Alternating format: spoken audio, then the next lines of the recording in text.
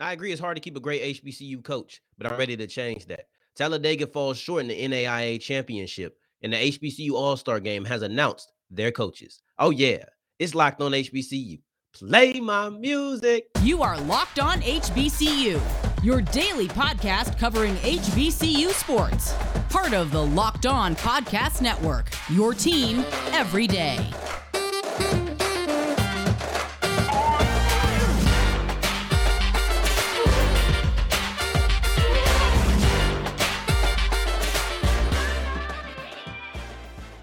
What's going on, family? Welcome back to another episode of the Locked On HBCU podcast, your number one daily one-stop shop for everything HBCU athletics, Monday through Friday, part of the Locked On Podcast Network, your team every day. And I, of course, am Darian Gray, a.k.a. the Mouth of the South, Texas Southern alum and former TSU Herald Sports editor. Thank you for going on this journey with me, making Locked On HBCU your first listen of the day every day. And it is hard to keep a great head coach in the HBCU ranks. I completely agree with that. However, I am hopeful that I have at least the first couple of steps on the path to keeping that or changing that, because it shouldn't be this way. And I think a lot of times it's looked at this way because these coaches and these HBCUs, their relationship is one of a stepping stone. See, it's looked at as if HBCUs are a way to step on, or not step on, but use as a platform to get to something greater. And that does not need to be the case. And I think, first off, I want to shout out HBCU Game Day and Stephen Gaither, because they got this idea. They inspired it, right? Because they were talking about Kim Mulkey's comments about Tamika Reed. And they were speaking on just the fact of, hey, it's hard to keep a great HBCU coach. We wrote this article, I think it was like 7 years ago, and it still reigns true today. And they're completely right with that, right? So I want to give a shout out to them because they inspired this, but I want to change that.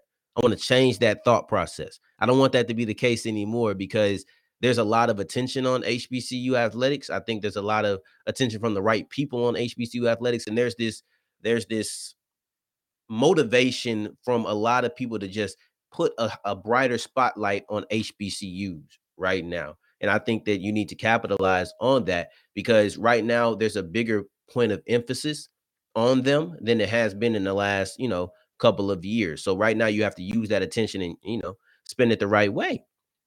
So with that being said, you look at a Deion Sanders, you look at a Willie Simmons, and hold on, before I get into that, let me give you my prerequisites, because I do think long tenured coaches are important, and I want to give my prerequisites and tell you why I'm focusing on guys like Deion Sanders and Willie Simmons. First off, I'm focusing on football and basketball because those are the two major sports in America. Those are the major sports in America. Those are the sports that are going to generate the most amount of money. As far as college, those are the best. Those are the two sports that are going to be the most synonymous with your school. They're typically football, basketball schools. That's typically how you look at them. And that's no disrespect to the other sports, because those are major and those are important as well. But I just have to be realistic and say those are the money getters. Those are the attention getters. Those are the ones that kind of become synonymous with your school when thinking about, are you good at athletics? Are you good at football? Are you good at basketball? Those are the sports that really just jump out, right? That's no disrespect to the other sports, but that's why I'm focusing on those, because those are kind of the ones that can help define your school. Then also the other parameter or prerequisite that I want to set is I'm focusing on Division I coaches, because I know all HBCUs have struggles, but I think the Division II, the Division III, the NAIA schools, those have the natural look of, oh, I can go up. You can even go up to another HBCU, but I can go up. So I think that is the natural allure of, or downside, but that allure is the downside of being a D2, D3 NAIA coach or player. It's always going to be looked at as I can go somewhere higher. So I'm focusing on Division I because that's supposed to be the precipice of HBCUs.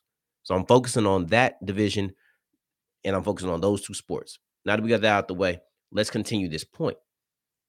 In basketball, the big thing is the big dance, the NCAA tournament, right? That's the big deal in basketball. It's so difficult for an HBCU to make some noise. I thought that Jackson State had a real good chance to knock off LSU, and they did. They nearly got it done, right? And they were a 14 seed. I think that maybe they can get to a 13 if they have another really good season because they've shown they can do it. And I don't know for fact, but I do think that a lot of times plays, a reputation plays a part in the committee's decisions. And I know they say it's a system, but whatever. Right. So a 14 is a really high seed for a HBCU, but a lot of times it's a 15 or a 16 that you're looking at. You facing a 1 or 2 seed. Like, you facing the top seed in the in the country. Like, you're supposed to be facing the best team in your region, one of the 4 to 8 best teams in the country. That's what you're looking at. So it's a tall order to try to knock those down. And as a basketball coach, that's what you're looking at. You're not looking at anything else. That's the thing. And out of conference success ultimately is one of the things that I think will help keep HBCU coaches around. It's about legacy. That's the thing here. It's all about legacy. And I think a legacy is a much easier, I'm not even gonna say it's easy, but it's easier to achieve in football than it is basketball because yes, you can be a great coach in the MEAC, great coach in the SWAC, but ultimately, I think that going out and achieving things outside of your conference is what cements a coach's legacy a lot of times. You know, now let's look at football. You look at a guy like Deion Sanders, who I don't think should leave. People have been talking about him leaving, and I know he's interviewed places. I don't think he should leave. You look at a guy like Willie Simmons. You look at a guy like Buddy Pugh. I don't want them to leave. I don't think Buddy's going anywhere. He's been at South Carolina State for a while. I don't want them to leave, and I don't think they need to leave. And I think the way to keep a coach is legacy, and that's a little hard one to achieve because it's their legacy. At the end of the day, it's their legacy. So you look at it like this: what can you achieve outside of your conference in football? You can go to the Celebration Bowl. You can win multiple Celebration Bowls. That can build you up. You can be an absolute powerhouse. I think it's easier. It's easier to be a powerhouse in football and define what a powerhouse is because you can win multiple Celebration Bowls. I still have this thought process that they're going to want to compete with the FCS schools at some point in the FCS playoffs. You start winning some FCS playoff games, which I think is much easier because look, in the basketball landscape, you're going against like Kansas. You don't want to go against Kansas in football. Kansas sucks in football, but the equivalent of Kansas is like, an Alabama, an Ohio State, things of that nature. You're not going against those guys. So you're not going against the top schools in the nation. You're going against the FCS schools, and the funding is a little bit closer. You're still underfunded. HBCUs are going to be underfunded in relation to other schools all the time. But overall, I think that you have a better chance competing and building up to being able to consistently compete on the FCS level. That's what I think is a situation. You look at schools like North Carolina A&T, they want to build up and try to get to or Tennessee State as well. They want to get to the FBS level. Well, if that's the goal, you should also be able to compete on the FCS level. And I think that you can do that through continuous competitive recruiting. They just got the number one recruit in the nation and other really good recruits at Jackson State. I don't think this is going to be Jackson State exclusive. You just saw a big time transfer quarterback go to Grambling. I don't think it's going to be Grambling exclusive. I don't think it's going to be Tennessee State exclusive, North Carolina A&T or Hampton exclusive. I think you're going to see a lot more talent just coming to the HBCU ranks. And I think as that continues to go, you might be able to compete as far as recruiting on the same scale as some of these FCS schools. You have these coaches that stay, you get some FCS victories, the legacy starts to build. That's why I think Deion should not leave. People have asked me, should Deion leave? No, because I think Deion, Willie, Buddy, like all of these guys, they have chances to be the next great coaches in the HBCU ranks. See, we have the Eddie Robinsons, but that was a long time ago. There's a new age. There's a heavy emphasis on HBCU athletics. And I think football is the way to go where you can start seeing more coaches keeping around because they have legacy. In this new age, how about you be the next great head coaches in the new era of HBCU football? That's my proposition. And that's what I think can keep some HBCU coaches around. That's the way, a legacy. And the legacy is easier, not easy, but easier built in football as opposed to basketball. Now I want to switch over to basketball and talk about Talladega, who they weren't able to get done in the NAIA championship, and that's because their offense was absolutely anemic in the first half and dug a hole that they just struggled to get out of. But first, I want to tell you about Stat Hero because I think a lot of people likely had their bracket busted by Kentucky. I'm sorry. If you got people at Kentucky, you might like watching Kentucky. You got some of your favorite players in the league from Kentucky. I'm sorry I got to keep bringing it up, but Kentucky busted a lot of brackets. My absolutely not scientific discovery is that about 88 to 90% of brackets were busted by Kentucky losing in the first round. Is what it is. Thankfully, Stat Hero is here to save you. They have single game pick'ems, and they also have an opportunity where it's like a mix between fantasy and betting, where you can choose the lineups that you want to face and play them with the players that you want to play them with. It's like a great mix of fantasy and betting where you only get to bet on the people that you know. That's great. And they win 4 times more likely than it, or excuse me, Stat Hero users win 4 times more than any other place. That's all I need to hear for me to go to stathero.com/locked on and use the promo code locked on for an 100% deposit match. That's stathero.com/locked on using the promo code locked on for a 100% deposit match. I also get to tell you about Built Bar because Built Bar is the best protein bar on the market, bar none. It tastes just like a candy bar, but it has none of the negative effects, none of the high sugar intake, a whole lot of protein though, and it's covered in chocolate. You're telling me that I can get a protein or a bar covered in chocolate that tastes like a candy bar with multiple flavors. Y'all know my favorite, blueberry muffin, and it has a whole lot of protein in it, but not a whole lot of sugar and net carbs. I just don't understand. I want something that tastes good. That's a lot of people's reason on why they don't get things that are good for you. It don't taste good, but this tastes good. It's good for you. Easy money. Then they had the Built Bar Puffs that has marshmallow and chocolate, but still all the health benefits. It's an easy decision to go to built.com, use the 15 for 15% off your offer. I don't even know what you're waiting for. I would have started typing before I finished talking.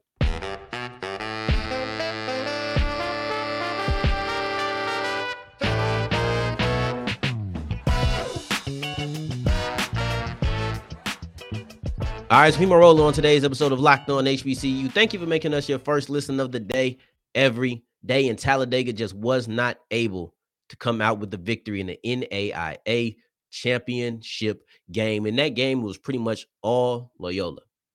Loyola was a team that had a phenomenal season, and they won the championship. They earned it. But I think where they beat Talladega early in the game, and it shouldn't have been this early, but forget it. Forget the lead up. Let's get right into it. It was 13-13. It was all good. And then it turned to 23-17. That's a 10-4 run. It's not bad, All right, you're down 6 points. That's really nothing major. And if you just look at that, you're sitting there saying, all right, whatever. Why you even bring that up? How could that be what did them in? Because that was part of a greater run. That was the beginning of what was the run that I feel like was the end. Mind you, at that point, they are done, or they're not done, but they are down 6 points. Then Loyola goes on an 11-0 run. And a lot of times when you hear those things, you immediately think, man, defense failed them. No, and remember, that was our main attraction. But that's not the case. It was the offensive inefficiency. They went absolutely anemic on the offensive side of the ball. This 11-0 run went in a matter of 6 minutes, and I don't think that's terrible. You're looking at a bucket a minute, maybe. That's not bad defense to me. It's poor offense when you have 12 shot attempts in a 6-minute span and you don't make any of them. You don't make any free throws. You don't get on the board. You go scoreless for 6 minutes. Now, what started off as a 13-13 tied ball game, and I say went up to 23-17, is now 34-17. So now you're looking at a 21, there you go, a 21-6 run or 26-4 run. Now, are we saying that's a damning stretch? That's a tough situation to be in.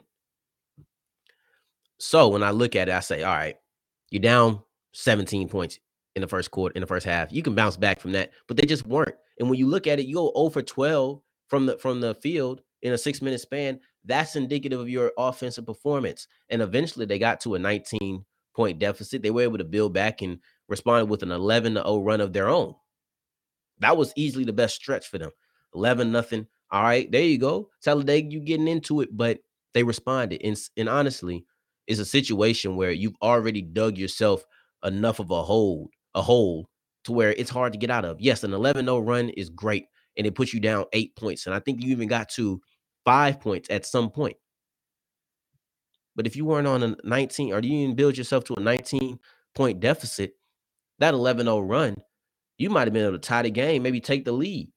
So that was at a point when it felt like momentum might be shifting, but Loyola just responded and they got up by 15 points rather quickly. And it's crazy because Loyola just has their number, which is no shame. Loyola's had everybody's number this year. They only lost one game all season, but they beat Talladega 4 times. And they Talladega's only lost 6 games all year. 2/3 of the games have been to Loyola. So 4 out of the 6 losses have been there. And it's crazy because it's not defense. And a lot of times it's not the main event that gets the night bonus if we're talking about mixed martial arts, right? It's not the main event a lot of times. And it wasn't this time either. The main attraction was the Loyola offense versus the Talladega defense. And the defense of Talladega performed admirably. They held them to the lowest. They played 4 times. They held them to the lowest total they had in the whole season series. They held them to the 3rd lowest points Loyola has scored all year. And they held them to only 71 points. That's good. As a defense, if I'm looking at this is the key matchup, the marquee matchup, I'm happy. I'm sitting there and I'm like, I held them to 71 points. That's well, it's not defenders versus offensive players, like football, but I'm saying like, okay, we did our thing on defense, but offensively, we were just not good. That was the knockout punch. That was it right there. It was a Boss Root and liver kick. That's exactly what it was because the defense of Loyola, ironically, anytime the offense struggles, the defense makes up for it because, like I said, this was the 3rd lowest time or 3rd lowest point total of Loyola's season. But the other 2, and they scored 71 before, none of those games they lost. That's just the crazy part to me. But no, none of those games were games where they lost. So when the Loyola offense isn't there, the defense steps up, and that's exactly what happened right here. I talked about that 0 for 12 stretch in 6 minutes. It just wasn't good. They shot, I think, less than 35% from the field, Talladega did, and this was their lowest point total of the season. It was only the second time that they scored under 60 points all season. So offensively, that was the killer. And I said this was going to be a situation where something had to break. Something had to break. And the Loyola defense was ranked much higher than the Talladega offense as far as just where they rank each other. So it's not surprising that they won that matchup. But man, every time they play, they go to a lesser and lesser point total. And Talladega just dropped as well. So defensively, they held their own. Offensively, that's what did them in. And it all started with that stretch in the first half, and they dug themselves too deep of a hole. They clearly were not firing on all cylinders offensively. And they were never able to dig themselves out of it. And that's just how it happened. Now transitioning, I want to talk about the HBCU All-Star game because I really like the coaches that they brought in. I think it's a good blend of experience and also fresh faces. So I'm excited to talk about that. But first, I want to tell you about Rock Auto because Rock Auto is great. No more. Have you ever been to the auto parts store and you sit there and it's a long line, which you really didn't want to be in, but you knew you had to be in? You sit there and they're asking you a bunch of questions where you just like, man, just give me my part.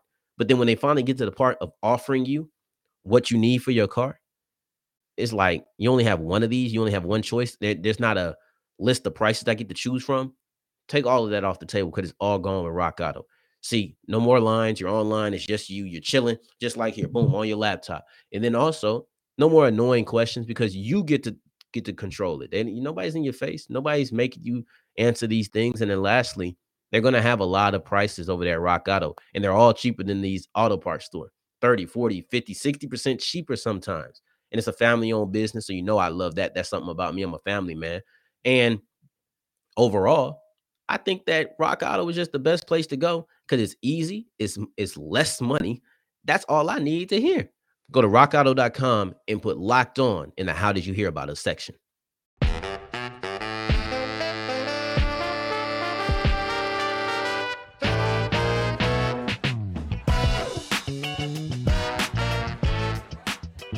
All right, so wrapping up today's episode of Locked On HBCU, I want to talk about the HBCU All-Star Game. It's the basketball edition, and they just announced their coaches. It's 4 coaches from the major HBCU conferences: SWAC, MEAC, SEAC, CIAA, and it's all going down not this Sunday, but next Sunday, April 3rd in New Orleans at the Lakefront Arena. Make sure you're checking that out, man. It's great.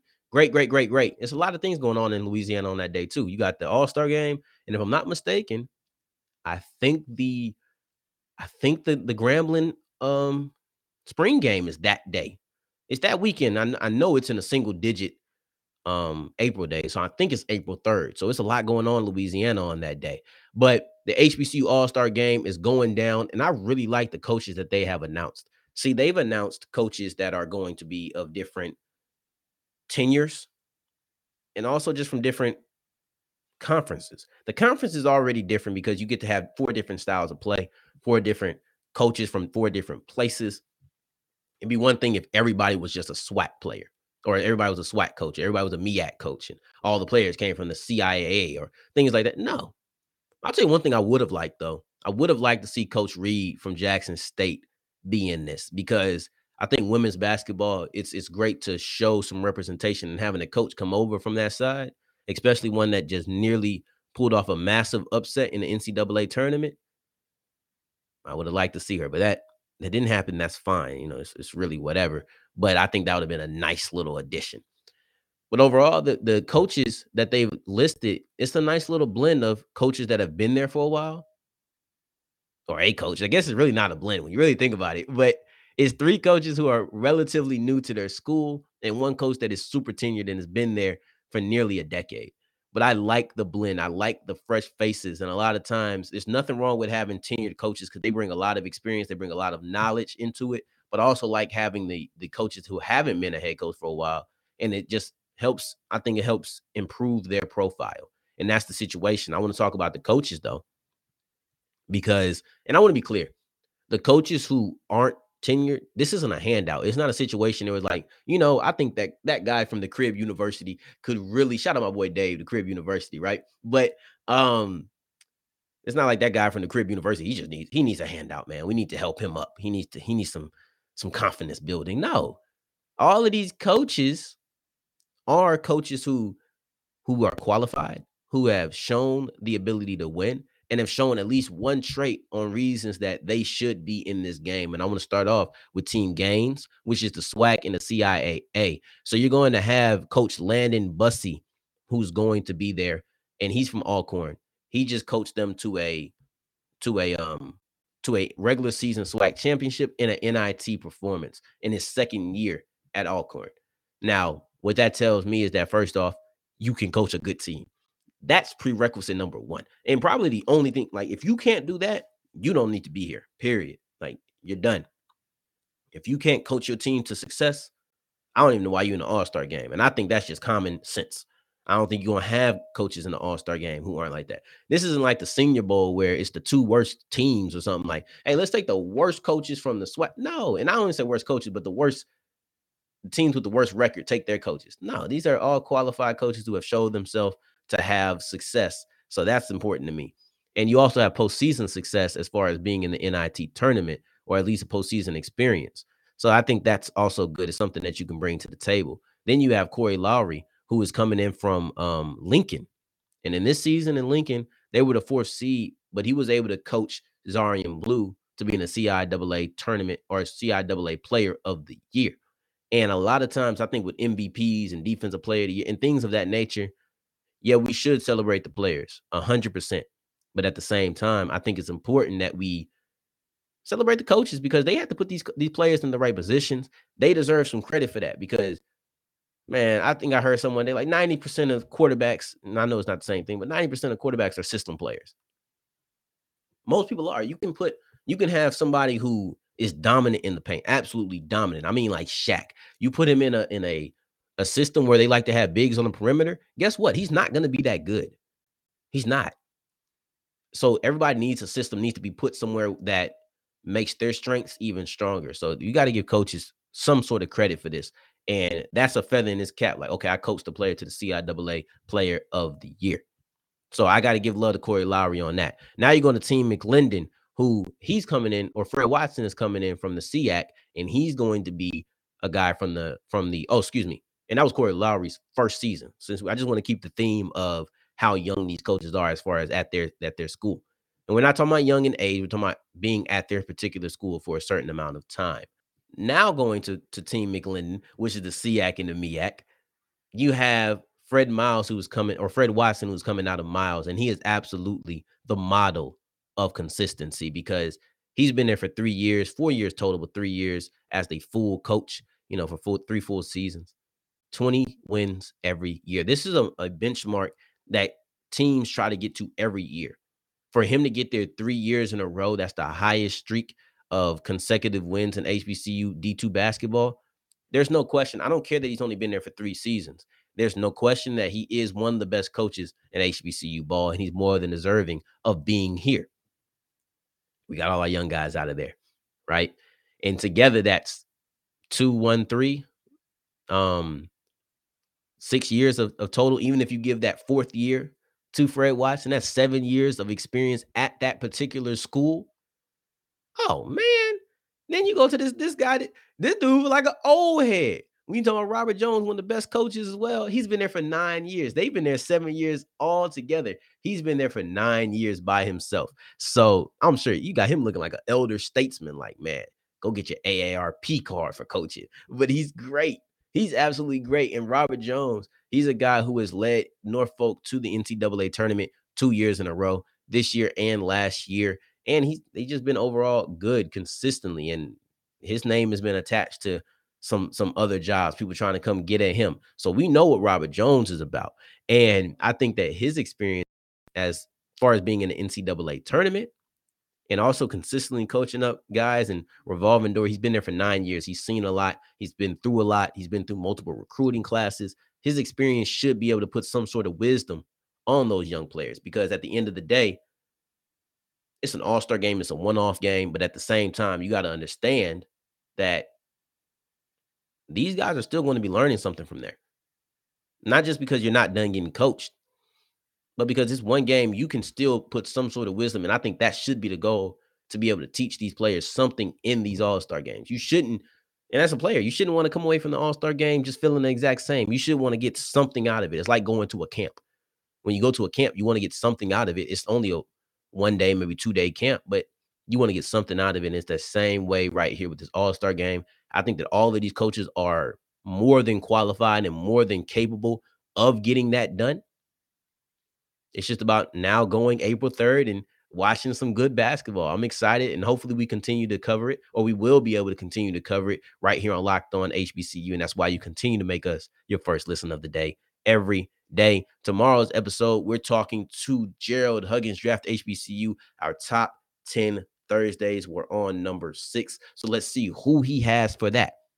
And y'all know, for your second listen of the day, make sure you're checking out Locked On NFL Draft. Eric Crocker, Ryan Tracy breaking down everything that you need for the big event in April. It's a 3-day event, so make sure you're getting your prep ready right now. And we have a lot of things going on in the NFL that's getting shaken up. Tyreek Hill to the Dolphins. How is that going to change the first round? I'm sure that they will be talking about it soon. And hey, in the tribute to Tyreek Hill, I forget, I ain't tributing him. Anyway, I ain't no Chiefs fan. So in the meantime, in between time, y'all can follow me on Twitter at South Exclusives. I thought about it. I said, I ain't going to do it. This was only a tribute for me. So take care. Stay blessed. Peace.